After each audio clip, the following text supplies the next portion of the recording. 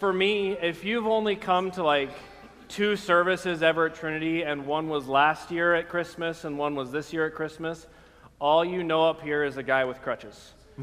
Last year I had hip surgery.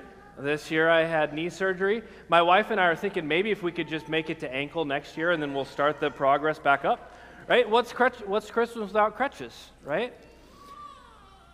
But as we get into this Christmas season, I've really noticed it's been, for many, a rough week or a rough month. This last week I've been to 3 different hospitals for 3 different people who've had some potentially life-threatening events happen. I've also spent most of the week before surgery. I spent most of the week at UNMC because my dad had a double lung transplant. And it's been an up and down journey with him. Right? And so it just sometimes feels like when those things happen, especially around Christmas, my mind goes to, well, not around Christmas. Right? Not now. Like, maybe wait a couple weeks.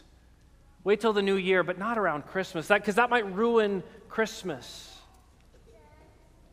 And then as I've spent some time reflecting on that, especially for myself this past week, I've thought, no, instead of ruining Christmas, maybe it actually brings more meaning to Christmas. Right? That's why Jesus was prophesied in the very beginning, right? To come to bring light to the darkness, right? The people who walked in darkness have seen a great light. Those who dwell in the land of deep darkness, on them has light shone. For to us, right, this is the light. To us a child is born. To us a son is given. And then we have all of these names, all of these offices that Jesus will hold, right? And the zeal of the Lord of hosts will do this. Right? Jesus came for the broken.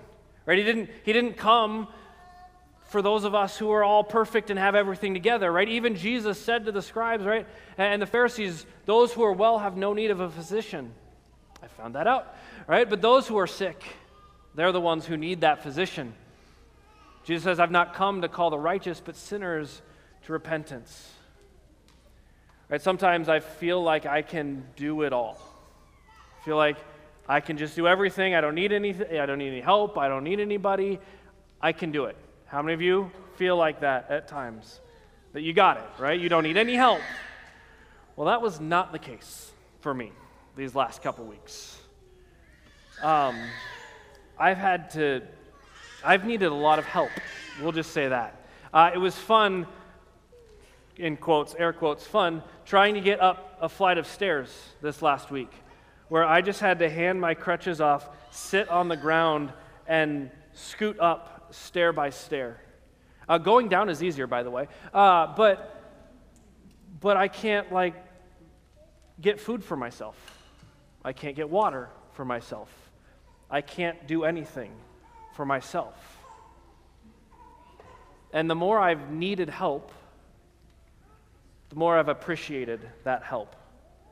Because I really can't do it for myself. But that's not just the case for me physically.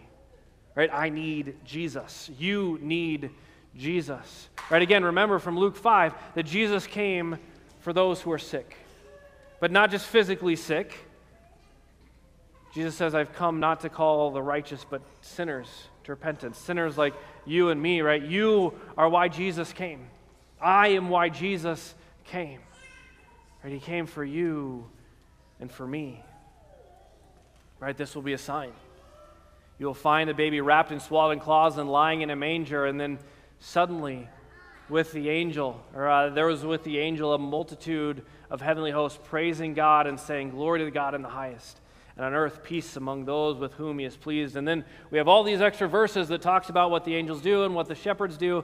And at the very end of this section, we read, the shepherds returned, glorifying and praising God for all that they had heard and seen, as it had been told them.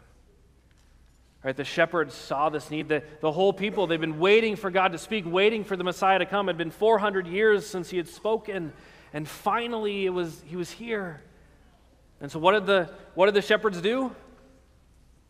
They returned. Right? They went back to where they came from. They went back to their homes. They went back out to the fields, glorifying and praising God. That's something that we do even in our brokenness. We can glorify and praise God. Actually, we can do it even more in our brokenness because we have all that more need of healing, and we know that He brings that healing.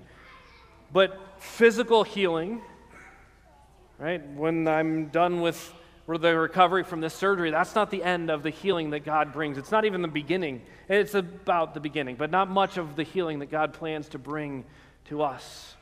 Right, Isaiah again said to us, the wolf will lie down with the lamb, and the leopard will lie down with the young goat, and the calf and the lion and the fattened calf together, and the little child will lead them.